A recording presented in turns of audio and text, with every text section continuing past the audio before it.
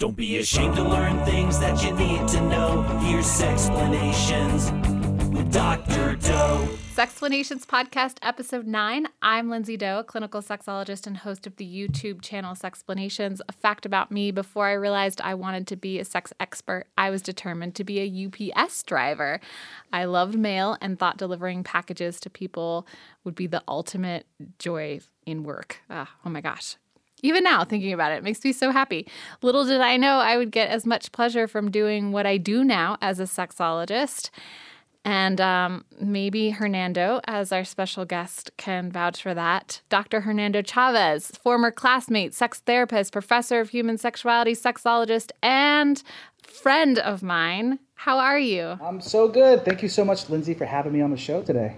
Yeah, of course. I am so honored to have you here. I just love talking to people I care about, and you are one of those people. So sweet. So what do you think about our job? I love our job. When we were young, people always told us, whether it was teachers or parents, they say, do what you love, find your passion and do what you care about. And I believe that you and I found it. I think that we've got such a desire to want to learn and help and be a part of people's sort of sexuality worlds and enhance them. I think we found our passion.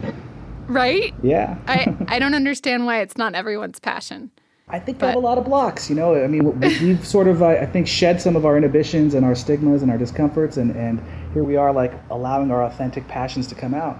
So I want to help other people who are interested in getting there, and I'm hoping that you can help me kind of put together the pathway or the map for how to become a sexologist. But before we do that, a shout out to our supporters at patreon.com/sexplanations podcast. They fund this program for us so that we can have cool conversations and share them with the world. And specifically, I want to give a shout out to people at the boss level: Donna Flint, Maddie O'Sullivan, Laura Schuster, Paul Nixon, and the Millers. All of the Sexplanauts out there, you're such a big part of making this so great. One way that we honor them is through a one-question multiple-choice test. Testes, Sexplanations, testes. So here's the question in your honor.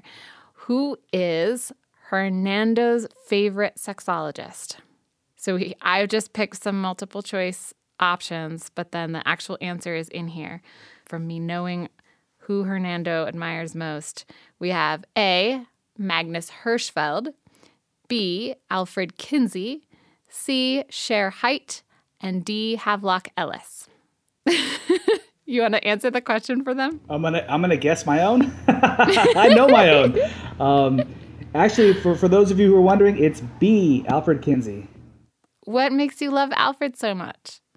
He was one of the first starting out sexologists and the first in the United States to do sex research. And it was so valuable, the 2 volumes that he put out, Human Sexual Behavior of the Male and the Female.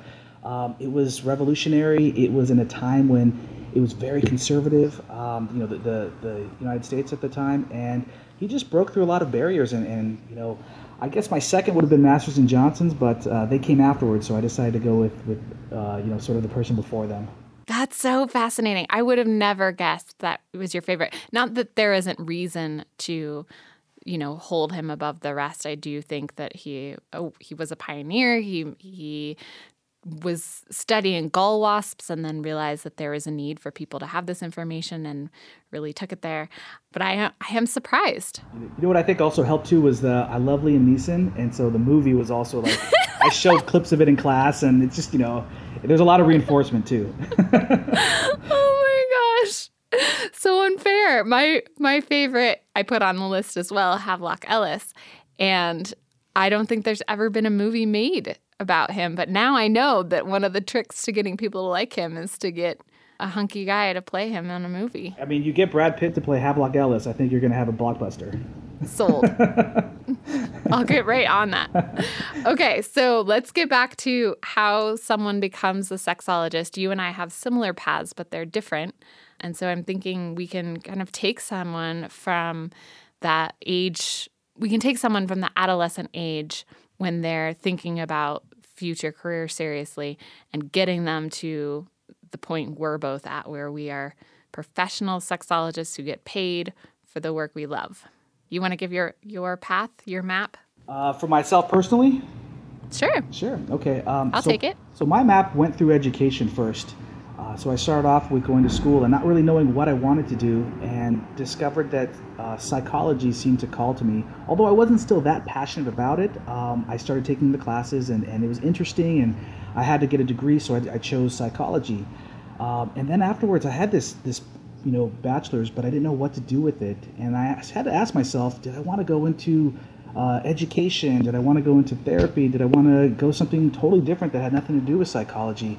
And then I found that for me, there was sort of a fork in the road where if I kind of had this inclining to teach, but I had this inclining to be a therapist, the way that I could do both was to go the therapy route, because those with the master's in therapy can also teach as well in like community college and university systems. And you could also continue on with PhD studies. If you choose to go research, you can teach, but you can't do therapy. So there are some limitations that we have depending on the paths we choose. For me, I felt that therapy and education was my road. I went to get a master's, and then you and I met in our doctorate program for human sexuality. So I'm a big believer that education is the way to go, because it seems to open up doors with whether it's degrees or certifications, with networking, with the ability for us to work in community clinics or private practices or get teaching positions. So I'm a big fan of the education route as a starting point. That's so beautiful. It feels profound too. I don't think it should be profound, that the idea of education opening doors for people, but just hearing it put in the context of our career is really helpful to me to realize, oh yeah, maybe the reason why I got here is because I cared about learning, and that facilitated me learning that sexology was even an option. Okay, so it sounds like our paths are actually more similar than I realized. I did know that I wanted to be a sexologist before I went to college, but I also chose to study psychology because, not that it called to me, but it was a way of engaging that part of my brain and kind of fulfilling a degree requirement so that I could then go on and specialize in studying sex. And when I finished my bachelor's, I thought that I was going to go into a master's in human sexuality, but there weren't a lot of programs at the time.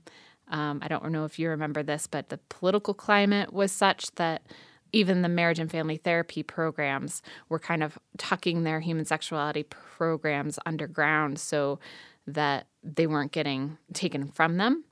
And so I did a ton of research to figure out how I was going to get through this.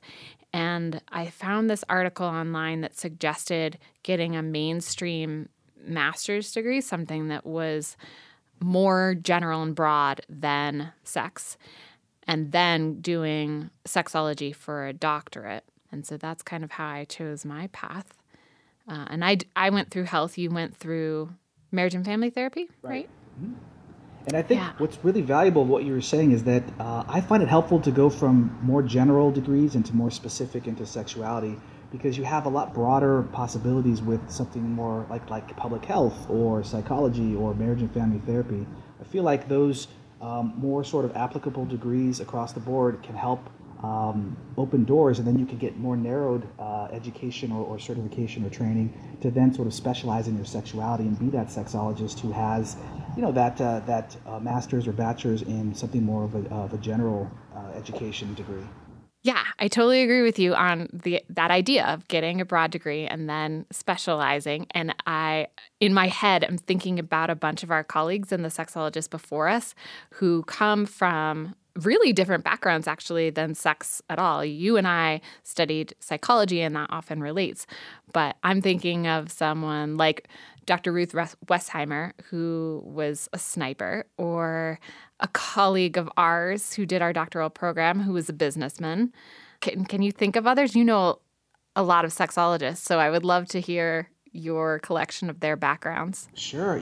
I've seen people do it in different ways, where maybe they start off directly going into sexuality, and then they realize maybe it'd be helpful to get maybe that business degree or that education degree or that therapy degree or that research degree.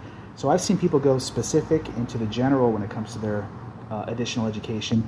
And then I've seen people do maybe what we did, which is more of the general sort of degrees, and then go into the specific sexuality training. But one area that I think is maybe lacking with a lot of sexuality, psychology, therapy, education is this idea of how to market ourselves, how to create a business sort of sense or profile or understanding. If I had to do it all over again, I think I would want to maybe have gotten an MBA or some type of business background to help with the ins and outs of, establishing yourself and building your own business. Oh my gosh, right? Mm-hmm. Like, how I don't understand how to do taxes or to charge people for these services when you're working with them one-on-one and advertising and all of that. Yeah, I absolutely agree with you. Yeah, I'm on year 12 right now of telling myself I'm going to build a website. Wait a minute. You had a website when we started off really early. Remember the little it was just like Adam and Eve characters? It was a one-page, like, here's a bio and here's a phone number. And now it's a Psychology Today profile. So I've one day I'm going to, have a few extra pages. Oh my gosh, Hernando, we need to hold each other accountable for these things. I have a lot of people that are sort of holding my feet to the fire. I don't know what it is, just but that's one of the areas that if we all are honest with ourselves, I think we can see where we may have some voids or some challenges or difficulties with, being that better sexologist or being someone more successful in our field of expertise. So you would add an MBA or at least some business classes. Yeah, that's what I would do. Anything else you would recommend to other people? I find that it's really important for us to continue to have that curiosity and desire to want to acquire knowledge. And that means reading books constantly. That means magazines, articles online, blogs, attending conferences, workshops and trainings. And I know that can get pricey. I know that can sort of add up. But I find that, some of my colleagues and some of the sexologists I admire, they do a lot of reading. They do a lot of, knowledge acquisition. For example, Chris Donahue, he's a friend and a sex therapist here in Los Angeles. And he's also a co-host of Loveline. He reads constantly, and I really admire that and love that about him because he'll go through 2, 3, 4, 5 books a month, which is a pace that I'm aspiring to but cannot keep up with. That's a lot, but that's so valuable because of the way we can sort of spread our knowledge around, whether it's through social justice learning, whether it's through sexology, whether it's through medicine, whether it's through psychology, social issues, current contemporary struggles. I think we have to really be thirsty and never let that thirst be quenched.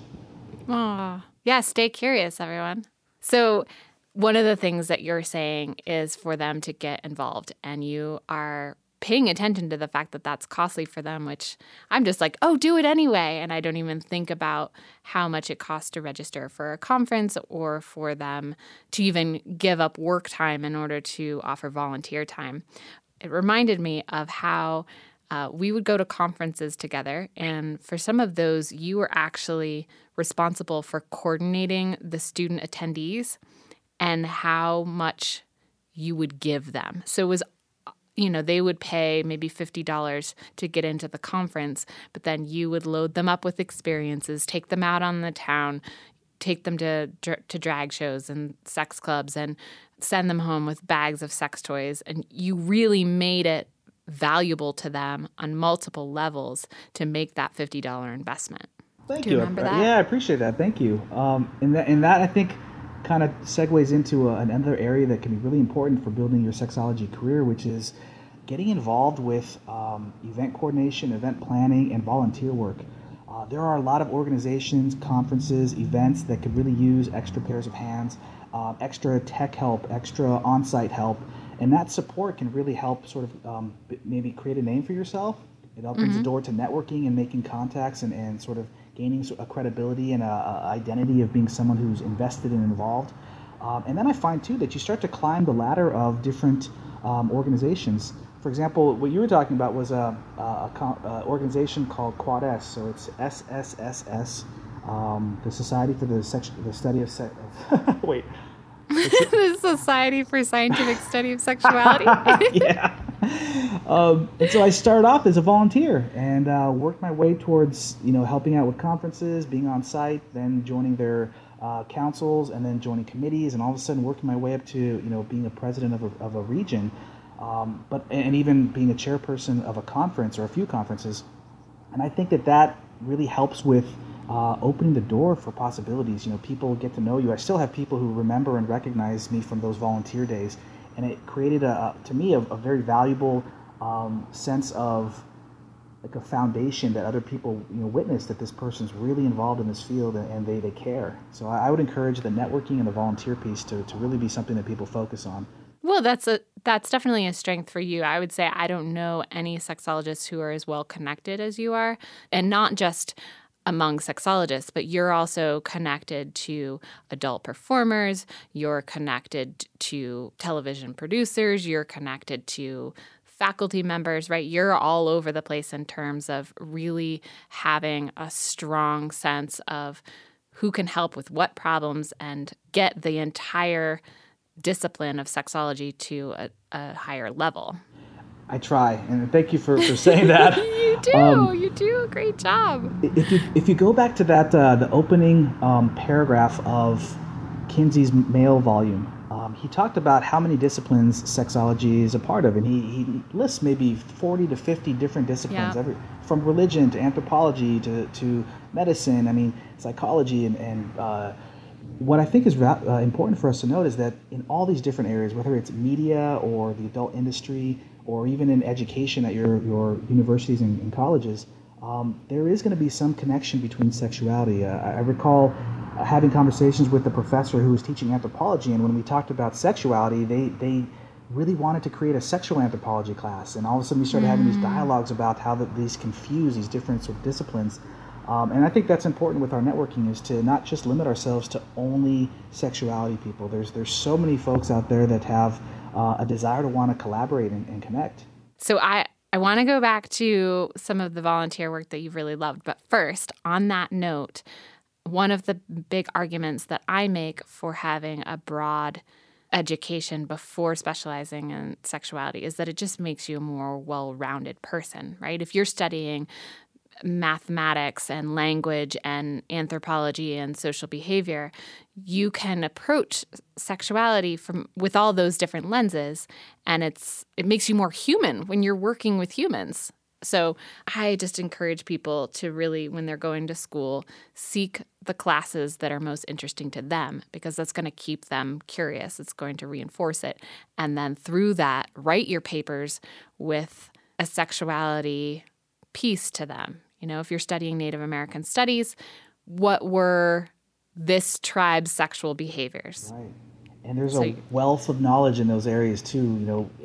Oh my gosh. The different indigenous, tribes have multi-genders. They have two-spirit individuals. They have so much sexuality that isn't really discussed in the classes. So if you did your own research, I think that's a great advice to create sort of your curriculums within your curriculums. Right? Oh, yeah. Everybody, just study your own thing, be it journalism or physics or whatever it is, and then bring those rich theories and practices into sexology, and we'll all be better.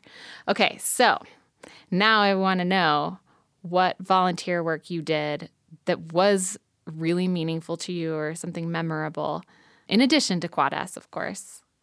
Something that people will contact you and say and ask questions about, how can I get involved and how can I make a name for myself? And something that's a little bit outside the box, but I found it to be incredibly valuable, and it's opened up amazing doors in my life, was I met a few people in Los Angeles. One person's name was Marilyn Lawrence, and one person's name was Catherine Dukes. They were both sexologists. Yeah. And they were meeting for lunch, and they kind of created this monthly lunch event where 5, 6, 7 people would meet and just talk and chat and share discussion and resources and current events about sexuality.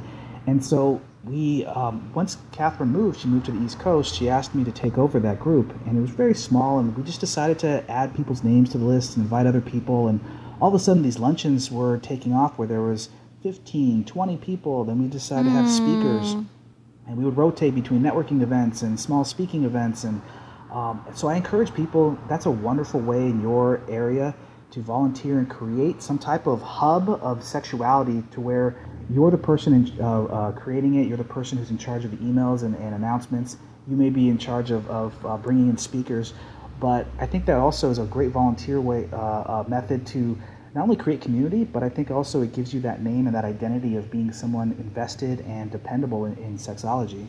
So create a luncheon, create some type of event in your city, in your town, in your neck of the woods. I think that could be so valuable with bringing people together, and It's great for networking. It's great for referrals. It's great for sharing resources and knowledge. It's really win-win. Oh, I absolutely agree with you. And again, it goes back to your amazing ability to network. It's so important, right? Because sexologists especially, I think, can feel so isolated. I'm in Montana and I am the only one here. And I do feel isolated sometimes. And it's so great to me that I can get on to Skype or go to a conference and see you and really juice up on the feeling of camaraderie, and we're doing this together, and how can you fill in the gaps where I'm not able to do something, and how can I fill in your gaps? Ha ha ha. Yeah, you keep saying that I'm good at networking, but you have this online presence where you're able to use YouTube and your videos to network in a way that, I mean, I may do it in person with a small number of people, but you do it with tens of thousands of people you're networking. So it's very broad. I mean, it really reaches people internationally. Networking. It's good. I would add that there are smaller ways to volunteer too, that if you're not extroverted, you can do. One of the things that I did was to get trained as an HIV testing counselor. So learning how to perform the rapid HIV test and then also provide the 20 minutes of talk and education and, condom demonstration work that happens while you're waiting for the results to come back. I would volunteer as a sex educator, for different groups, going in and teaching teens who wanted to be sex educators themselves or working with young parents. Handing out condoms is another great thing that people can do. And all of those kind of show the world that you are a sex positive person. And that's maybe the first step in all of it, is just to say, I'm ready, give me more, not I'm terrified, stop talking about sex with me. I agree. Yeah, that's great advice. As you were saying, giving out condoms, I think that it sort of gets into a place that's also very valuable, which is doing advocacy work and also creating a space to help people in our different sexuality communities. For example, you brought up earlier about my affiliation with the adult industry, and that came about with doing work and volunteer efforts for sex workers, especially in the porn industry.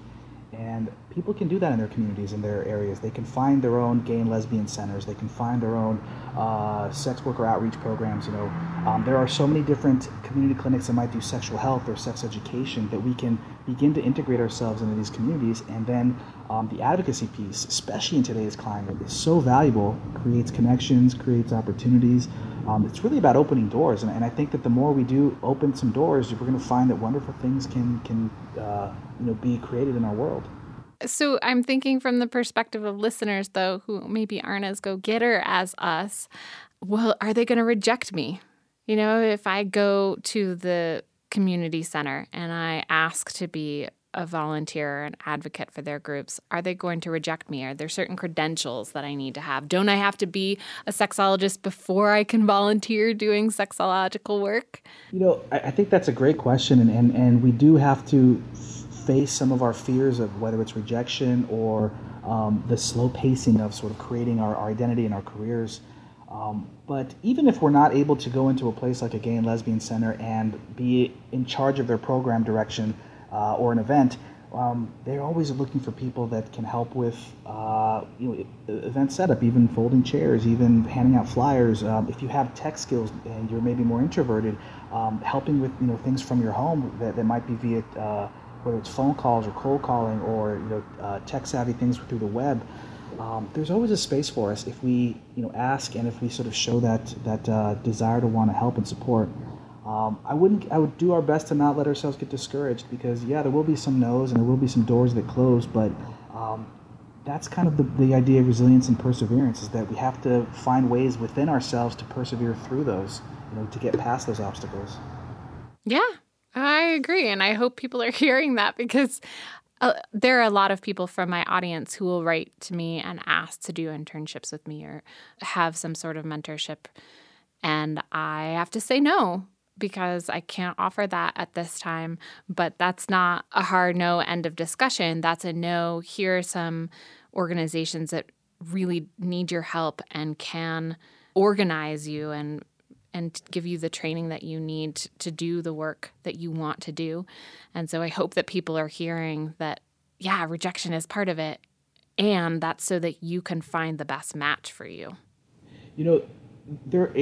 It's true what you're saying, that there's not a lot of invitations to help communities. I mean, we have to sort of be present and at the door, and sometimes we're knocking and knocking and knocking, and the door's not opening, and then eventually there may be somebody who answers. And there, in communities, there's still a lot of, I think, discretion with people who want to be, outsiders coming in to support. And so I think we have to acknowledge that not all communities are going to be that inviting because of fears of stigma, discrimination, violence. That question of not knowing the person or having to need some time to vet them to see if they really are truly allies or advocates or if they are not. So we have to be patient and also acknowledge that other people are also in the same space of, needing some time. Okay. Yeah, give those organizations time. What about us as sexologists? This is a question that's come up from the audience. How does your daily life look? So aside from getting to be a sexologist and, the volunteer work and the education and the networking, what does it look like when you become one?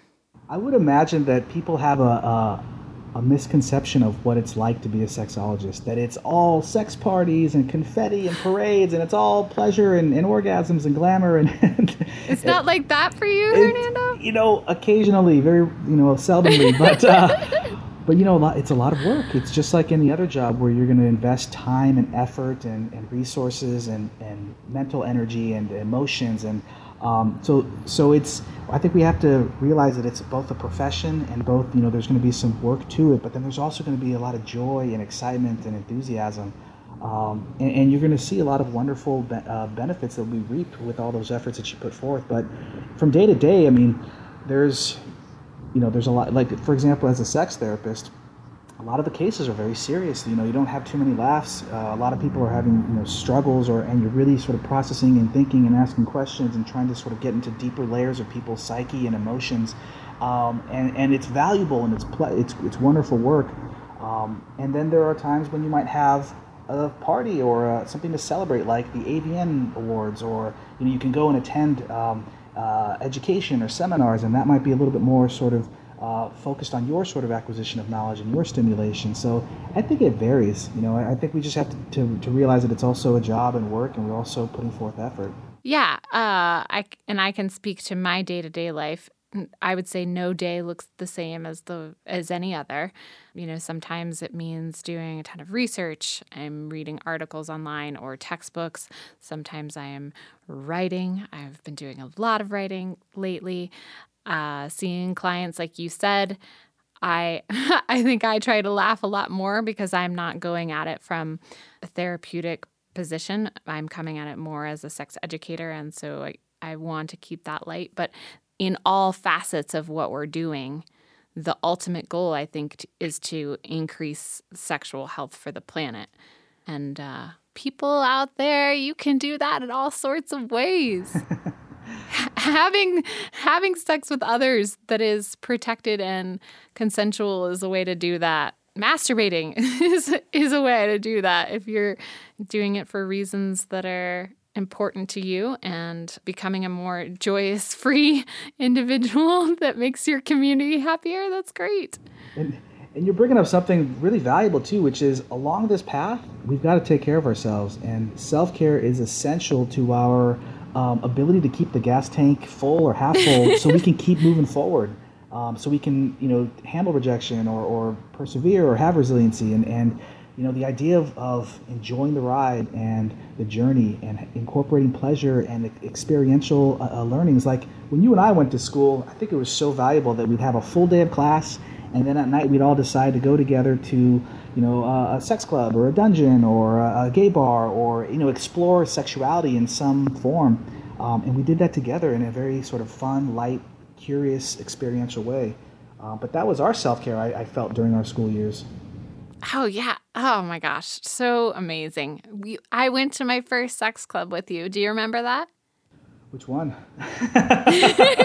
It was was the 4-story one. We went with the Power Exchange.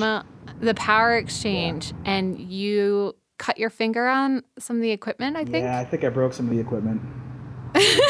You broke some of the equipment. And I pole danced. Do you remember that? I do, yeah. Yeah.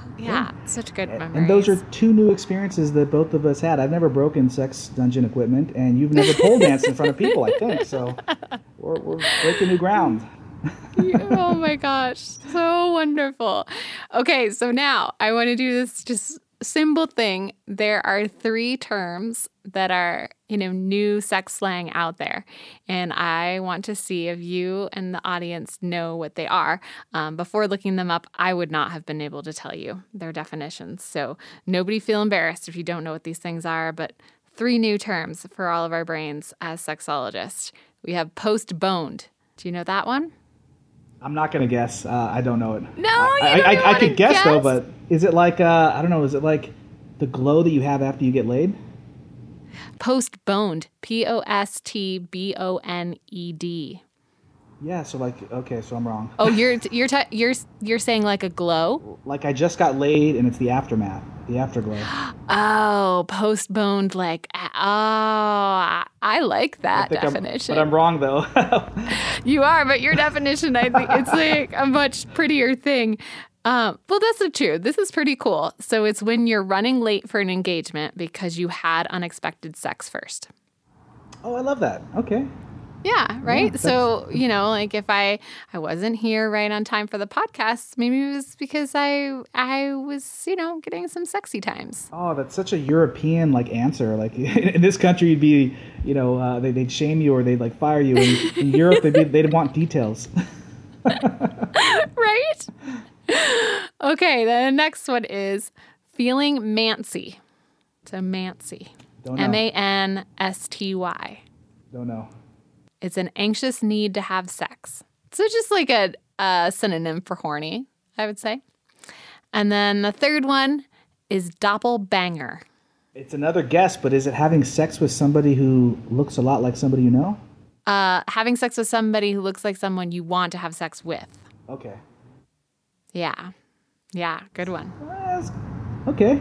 I was thinking because what I've encountered a lot of people telling me is that they start dating or becoming sexual with somebody who looks like a family member and it kind of trips them out where they're like, that looks way too much like a distant cousin or Oh, so yeah. I thought that's what that was. I mean, I'm sure you could use it in that way, but I don't know that eases the discomfort, at least that I would feel with having sex with someone who looked like a relative. It's funny because that taboo runs deep. It does run deep, and it's really popular amongst people seeking out different genres of porn. The idea of incest or mother-daughter, father-daughter, mother-son, and so on. But my sister, she looks a lot like Kourtney Kardashian. So whenever someone says, "Who's your favorite Kardashian?" I always have to go someone else besides Kourtney because it's too close to home. Oh, that's funny. You know way more about pop culture than I do, too. So, I wouldn't even be able to tell you other Kardashians other than Kim. So, Kim? I'm a loyalist. It's a good thing I don't have some siblings that look like the Kardashians. Well, I noticed, too, that with my younger students, with my clients, that pop culture is such a embedded part of their sexuality. That's where they get messages about body images, messages about sexuality. There's I have to keep up with it just so I can keep up with them, especially with the students.